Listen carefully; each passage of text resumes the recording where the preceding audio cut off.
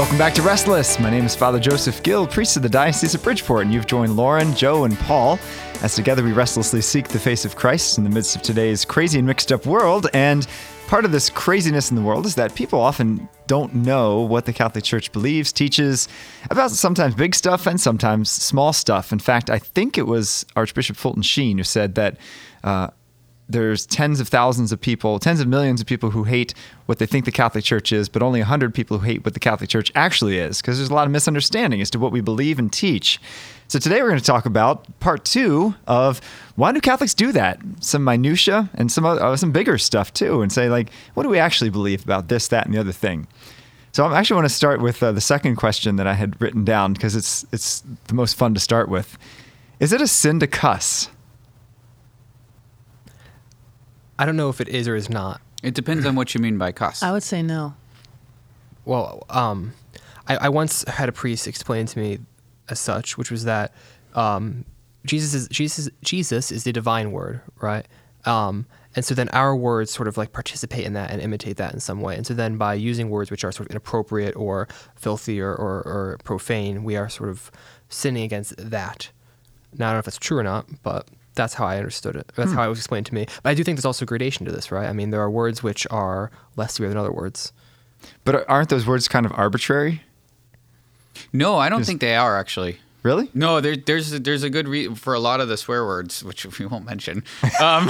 They're always, well, a lot of them are as you said, is it's actually defaming something that's not necessarily bad. It's taking something that might be good and making it bad for the sake of, you know, I don't know, explanation well, never mind. But anyway, yeah, I understand what you're saying, because like a lot of the swear words are actual like real things. Like at a dog show, they'll call a female dog a certain name. And right, but what do you mean by arbitrary, Father? Do you mean that insofar as those sounds, we just assign those sounds that word is to a concept? Is that what you mean by arbitrary? What do you mean that when you say that these bad words are arbitrary? Well, society has just kind of developed to the point that developed the idea that these certain words are foul. But that's the same thing with holy words. I mean, every individual word in like the words of institution is arbitrary insofar as a different word could be assigned to that meaning. No, I think that's true. And you know, words do have meaning, and those meanings do change over time, slowly. I think more slowly than sometimes people think they should. But there is a sense that you do take a word that isn't necessarily bad, you assign it to something that's bad, and then therefore it becomes bad. But like, you know, and so like in Montreal, calling somebody in French a tabernacle is like one of the worst things that you can possibly do. What? Yeah, they used implements of a church to call people bad names. In French Canadian, it's true. I've never heard that. It's very true. And so it's like, is there anything wrong with the word tabernacle?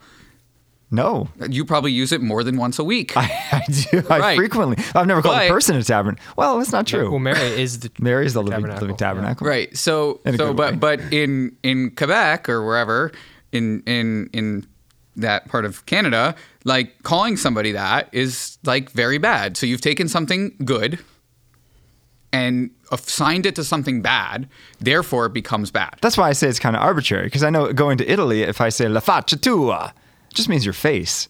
But apparently that's a big insult. It's huge, yeah. You don't. No, I shouldn't say that. There goes our Italian audience. I'm sorry. Yeah. Sorry. We have Italians well. that do Lo siento.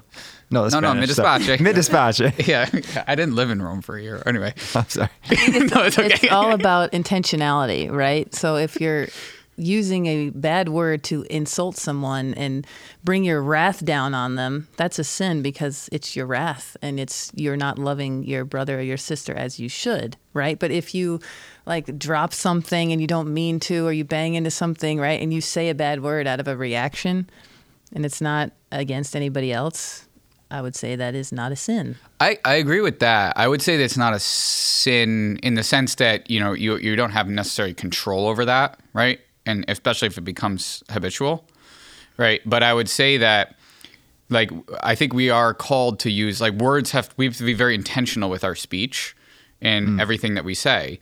And so when we when we use words, we should be using them in like we're given words are like a blessing, right? Communication is something that's a gift to us, and like we should be using that, and we should be very intentional how we use that. So for me, I actually decided back in like middle school when all my friends started swearing, because that was like the cool thing to do when you're in middle school. I decided I'm not going to do that, and I never developed the habit of it. And so now it doesn't like if I like stub my toe, I usually just yell, but I don't say any words, right? And I think that because I never developed the habit of it, so I don't even think about it. Were you in Boy Scouts? I was not. Because that's where I learned how to curse. How? Interesting. Not how, but... Oh, that's because that's what everyone did. Right. Well, it's middle. It's not like it was in middle school. Yeah, it was middle school, high school. Yeah. That's what all the guys did. Yeah, so I think that's... I think it's more like habit, but that doesn't necessarily mean... Well, just because something's a habit doesn't necessarily mean it's good. Right. It may not be a Right. sin in that case, because you might not have control over it necessarily, but it's not necessarily a good thing. What's the actual church teaching on the question, though, Father? That's a good question. It is not a sin. I think Lauren actually got closest. It's not a sin if we just simply say it, but it is very rude, and it does degrade just the public discourse. It's like I always liken it to picking your nose in public. Just polite people just don't do it. And if you want to be a polite person, you don't curse. Right. And that we think we've been so desensitized to it because, as you said, Paul, I think most kids that go to public school, you probably hear things, and I remember that shock too, like, whoa, these words are coming out and I didn't say them either. And then, certain movies that you watch, they'll like drop, the F-bomb all the time. And it's so off-putting to me. It's just so unnecessary. Like, why? But they've just desensitized us to it, right? The culture, media, other people. So this is normal. But the biggest offense is saying God's name in vain. Right. Right. And so many faithful That one is a people sin. do that, right? As if it's not. And so I have grown in that of like noticing it more. And it's like a little pain, like, oh, I can't believe you just said that, if someone else says it. And people use it in a joking way, in an angry way, in a frustrating way, in a way to establish their authority kind of over you, right? Like that phrase has a lot of power, and it's just so misused. At the name of Jesus, every knee should bend. Yeah, absolutely. Yeah, I mean, in my workplace, it's very common for not just every taking the Lord's name in vain in all different ways is just common. It's just normal, everyday speech. It's hard to deal with. Would you ever say, could you not say that? Or would you mind not saying that? Depends on who it is. You can always make a joke. Be like, hey, I'm glad to hear you're finally praying. Yeah. Or don't talk about my best friend. Well, like yeah, I that. mean, it depends on if it's, Yeah, in the there's- situation. Yeah. Yeah. I think that there's, and I would say that even in my workplace though, like for some reason that's not a big deal, but like if somebody does swear like in a very like profound way in a public setting at my job, like people are actually taken aback still. Like we still have a decent degree of collegiality where you just don't do that. Good. And when people do, it's kind of, I don't know, it's kind of icky Yeah. to use in As it should be. grade school word.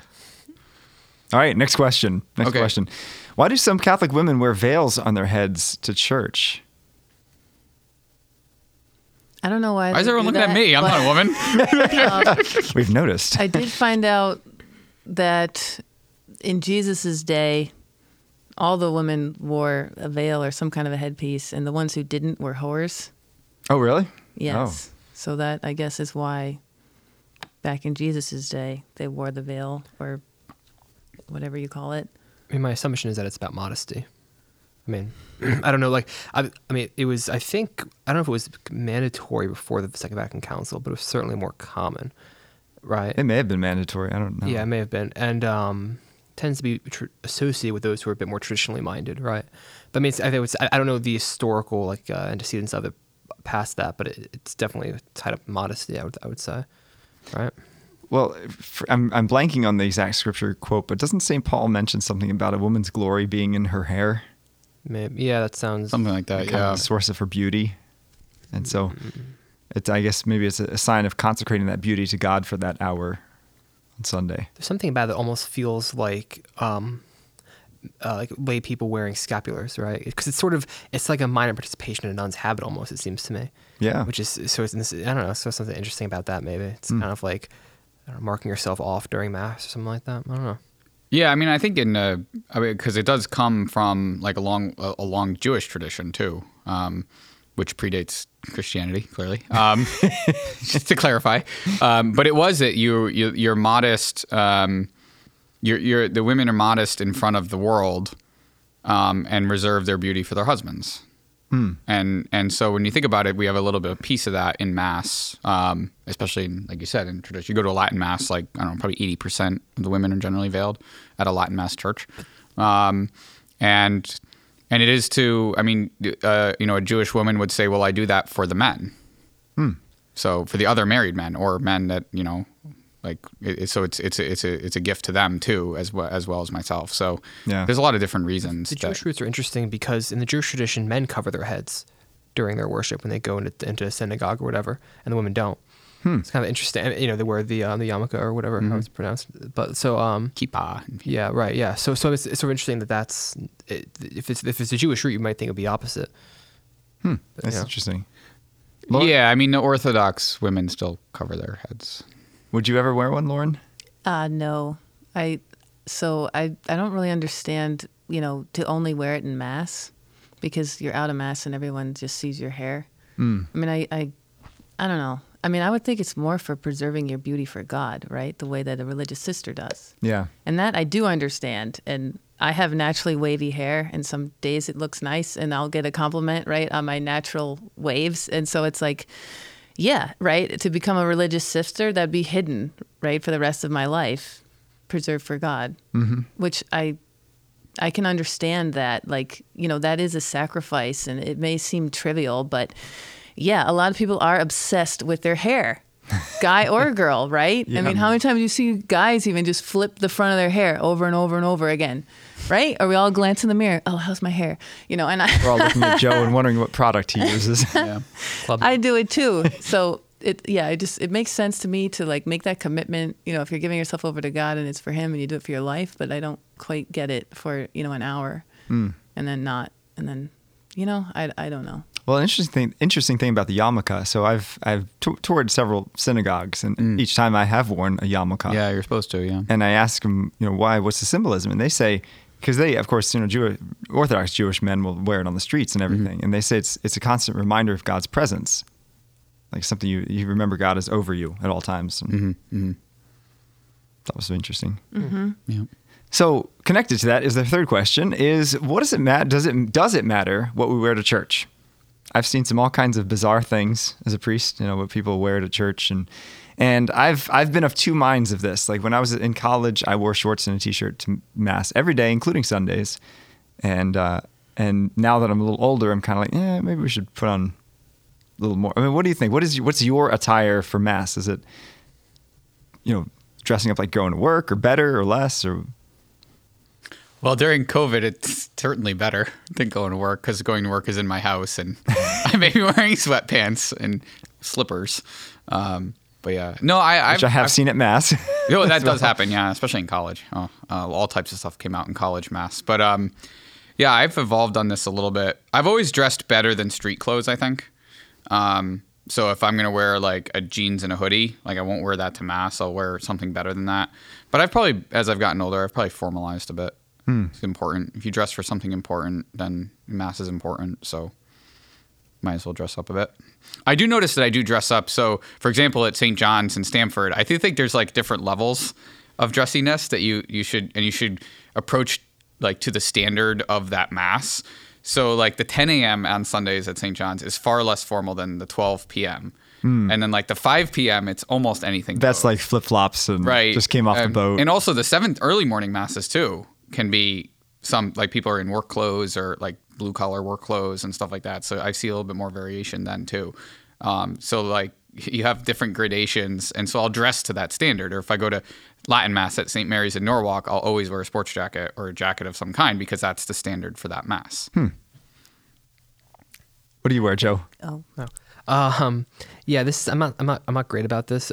First of all, I should say that I don't wear hoodies or athletic clothes unless I'm at the gym. So I don't generally dress like I'm comfortable, because the idea that you need to be comfortable with what you're wearing is a fabrication of the American mind. But it makes That's fair. But yeah, I mean, I try not to wear gym clothes, like I said, or things with logos on them or whatever. But yeah, I mean, I typically would be wearing jeans in the winter and like a long sleeve t-shirt or maybe like a sweater.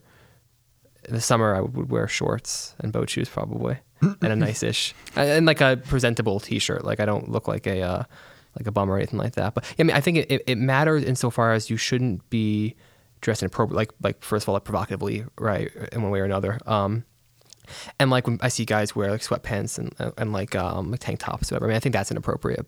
Yeah, I don't know. I mean, I'm tempted to say, yeah, you should dress up for mass, but I also know that I don't do it. That's fair. Yeah. That's fair. I don't know where that leaves me. Our standard in my family growing up was always, look nice on Sunday, no jeans, right? Like nicer pants, a sweater or something like that. And then Saturday is more casual. You can wear jeans and sneakers. And I do recall, from time to time, you'll see a family where the parents look nice or decent, but then their kids are in the sports clothing, and it's like one thing, I guess, if you just came from an event or you're going to a game, but I would say generally, though, like the kids should have the same standard as their parents, right? Like, how are they going to understand where they are and, the importance of what's happening or, heaven is there, opened up, right? Like God, all the angels and saints, we should have some respect and reverence for that. Mm-hmm. So that's kind of my thought. Growing up, we attended a church that didn't have air conditioning. My parents still insisted on pants in the summertime, and it was brutal. It was very brutal. But yeah, now they make these cool new Lululemon type pants that are really light but they look formal. I don't have any Lululemon. I'll say that is a store that I have never shopped at. What? So what do you think about how we should dress to adoration? Oh, good question.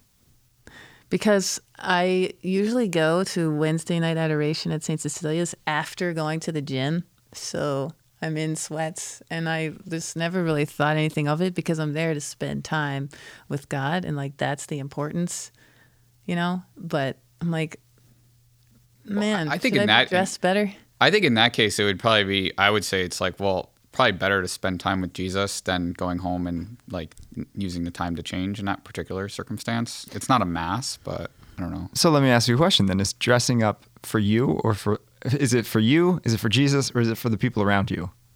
Oh, I was thinking about for Jesus, if I really believe he's there, right? Like, which I do. Like, should I be dressing nicer for him? But it's kind of a time thing, right? Like Paul said, I get out of the gym and it's only going to be available until 9. So it's like I have to just get there. But, as regards adoration specifically, I think we have a tendency to be very rigid about adoration. And, like, you have to be kneeling the whole time. And like, I remember one time there was a guy who was like sort of briefly, temporarily in charge of youth ministry at my parish. And we were all doing adoration. We all got up to go have some snacks afterwards. And he got up and he walked toward the tabernacle. I was watching him and he walked to the very front of the church and sat down with his right before the altar with his back against the front of the first pew, and just sat there, just staring at the monstrance in the Eucharist. And my first thought wasn't, well, how informal and sloppy that he's sitting there with his legs sprawled out in front of his Lord. My first thought was, wow, he not only loves Jesus but believes he's in front of him and wants to have this intimate moment with him. And so like, I have a hard time thinking like, well, that person shouldn't be in shorts in front of their king. To me, it's more like, wow, this person like disrupted their day to be here to spend time with Jesus, and like praise God for that. Like sometimes I go to confessions in the morning at a parish near me, and I'll be on my way to the gym, so I'll be wearing shorts and like in the winter wearing like shorts and like a jacket. I felt like some people were looking at me, but it's like, you know what? Like I'm here for mercy, not for you. So like I have to put on a suit to go to 5-minute confession, really? Like for whom? Not for me. Like I'm sorry for my sins. I don't have to wear my star on my sleeve, Like, should be wearing the big scarlet A. Yeah, right. Like should I be whipping myself as I walk down the aisle too? Like what is it that you want from me? Yeah, I think that there is a difference between. Well, the holy sacrifice of the Mass is the highest form of prayer. So there is something that should be reserved for that. I don't know. There's a reverence that's desired there. That's almost required there. And I do think that you said, is it for Jesus? Is it for you or for the congregation? Right. And I think it could be for anyone. Like I think if there is, like I said, there's a standard, and like it's out of respect for the congregation that you kind of match that standard to some extent. Yeah. I don't know. It's not, let's say, for them, but it's for the sake of the parish or the Mass. I don't know. I think it is good to dress well for Mass, and it is a good sort of like underlining of the importance of Mass. But I just think we need to resist the temptation to make that be what's most important. Oh no! Which I don't think it's what like if somebody's running late in their day and they just had a bad day and like they can't get, I would rather them come to Mass than and worry frankly, about how they're dressed when they go to Mass. Right, and frankly, so like the standards should be higher for me than for like the parent of 6 kids who like has to get one to soccer practice and just pick one up from dance. Like I'm not going to judge somebody if their kid's is in a soccer uniform. Yeah. Because like thank God they're here. Because most parents probably would have said never mind Mass. We don't have time for Mass. So Yeah. you know. Yeah. See, the reason I was kind of asking, like, who's it for is because, like, tomorrow's my day off, and so I don't have a scheduled Mass, and so I'm going to probably roll out of bed and celebrate Mass in shorts and a T-shirt with an album, vestments on top of it. Yeah. And, I'll do my holy hour barefoot and, whatever. But I would never do that in a church. Like, I've never We just show also up can't to... we also can't celebrate Mass in our homes. That's like true. Ourselves, because we're not But priests. that's a good point though. Like, So- But I mean, if you're in a church by yourself, like, take your shoes off. It's fine. Like, well, that's a good point too, Father. Because like in the morning when I pray morning prayer, I have like my water or my tea next to me, and I'm sitting like in a comfy chair. Sometimes my dog jumps in my lap and like whatever. Like we're gonna go pray evening prayer, and I wouldn't in the middle of a psalm grab a sip of water, right? So like there is a difference between like my own private prayer, my own time with God, and then like I'm in public now praying in a community. I'm not going to interrupt, I'm not going to interrupt the gospel canticle because I need water or something like that. So like I do think there's a difference in setting, and you have to be sensitive to those things too. yeah. All right. So next question. Yes, we've Good? completed that We've question. completed that question. Yes. We beat it to death. Oh, actually, one more thing on that though is that Okay, we have is not that- beat it to that death. if you sorry, I It's have back to life. I have another thing. Is that if you go to a church, probably not Catholic, or some Catholic churches actually down south, they get very dressed up. Oh, yeah. It's suits and ties for men, I and love women wearing cool hats. and it's women wearing dresses hats and in hats, and it's a very formal event. Yes. And some of the Catholic churches down there have actually mimicked that to some extent. But some of that is not for God, but so that other people will admire you. That's true. Which is, That's true. kind of maybe not the best Not the motivation. best, but Did you see what so-and-so was wearing at church on Sunday?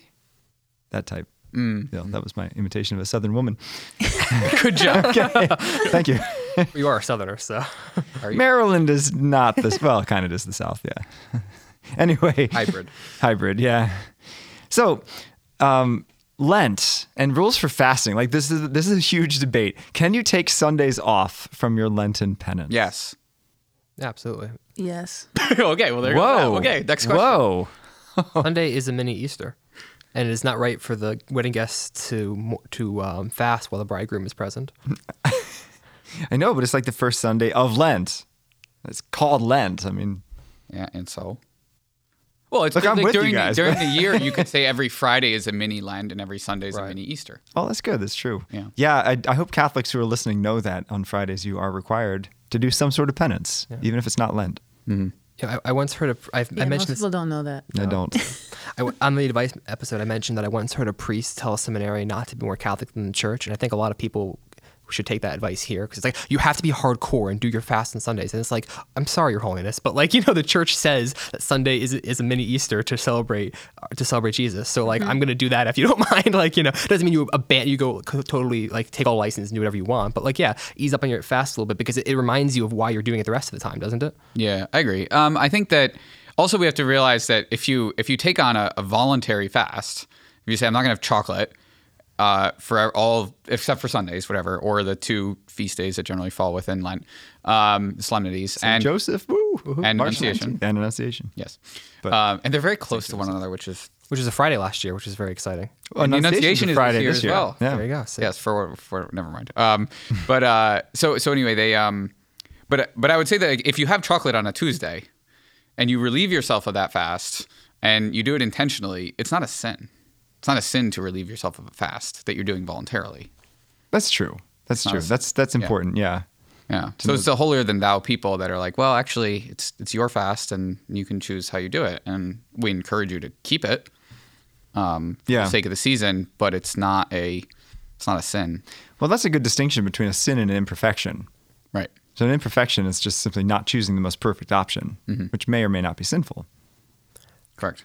Can I make an obvious caveat though that should still be made, which is that if in Lent you're trying to give up a specific vice and that's what you're giving up for Lent, don't take Sundays as an opportunity for Well, yeah, license. don't. You shouldn't I can gossip on Sunday. Right, it's like, you know, Yeah. You shouldn't be. I can binge drink because it's Sunday. Like, praise God. Like, no, you know, you're avoiding sin, so avoid sin even on Sundays, right? It's Well, I mean, it's supposed to be a sacrifice. You're not supposed to sacrifice sin. no, but I'm just saying. I think some people Right, choosing. No, of course. like, I think that's some why, people like, use it as a way to help them because it's like Yeah. we're all, and I get that. And I just want to Yeah, say yeah, if that's yeah. what you're doing, like Yeah, like if keep you the faith on struggle- Sundays if, too. If you struggle with alcohol, like you were saying, if you struggle with alcohol and you give up alcohol for Lent, then yeah, engaging in drinking on Sunday is not the best idea.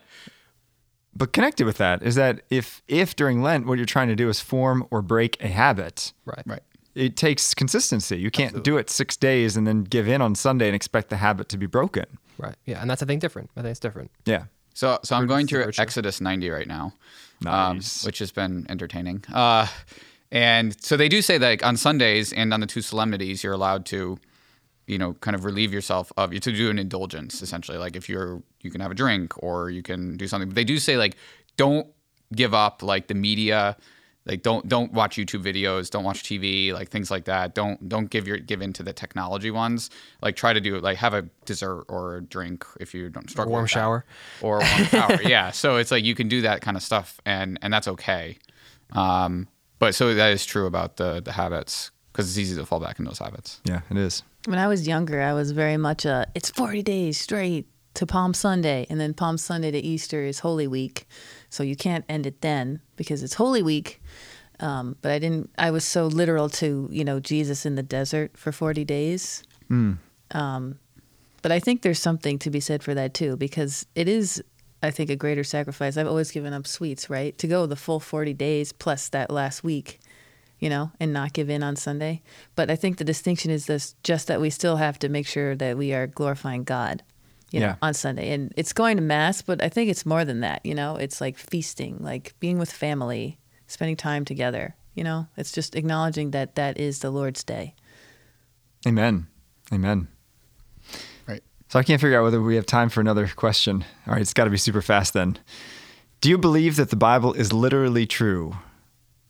Depends on what you mean by literally. So are we as Catholics Bible literalists? Like you know, Adam and Eve were real people, and you have to believe that every word in that historical word and scientific word is absolutely true? That's the difference. You said scientific. I mean, who says that the first 10 chapters of Genesis are scientifically true? It can still be true. It could be metaphysically I think true. the answer is no. Yeah. Correct. Right. Great. I think Bishop. It depends on what you mean by literal, though, and I don't like that question. I don't think the answer to the answer is no, question because- no, It for doesn't literal matter what it truth. means by literal. It can't. If it's literal, it means literal. So I disagree with that. Anyway, go on. Go on, Joe. Do you literally think? You'd have to literally think that there were two different creation stories to take the Bible literally true as a whole, and that's I think what Father was getting at. Is this is what Bishop Barron makes a distinction that the Bible is a library, not a book, not a singular book. It's different authors, different genres, different times, so it's different. There you go. Yeah. Yes, as Catholics, we do not necessarily see the Bible as just a historical textbook, although there is history in it. And it's Yep. also not a scientific textbook, although there's science in it. Mm-hmm. And we read it in the right genres for which they were intended. But you're right in saying it's metaphysically true, in that the Church defines the inerrancy of Scripture in De Verbum, which was a document of Vatican II, as the Scriptures contain no errors in anything pertaining to our faith or salvation. So anything that has to do with our relationship with God, his relationship with us, him teaching us the moral life, prayer, union with God, sacraments, that's all absolutely true out of Scripture. Can I use an analogy that I always use in my CCD classes? Please. To hammer this in. Like if I were to like run out of a burning building, if I were to run in here and be like, the building across the street is on fire and there are people and we need to help them. Like that better be literally true, right? But if I say to you, there once was a man who had a dog who walked, like that story, you know right off my tone of voice, doesn't have to be literally true, but both can be conveying truth.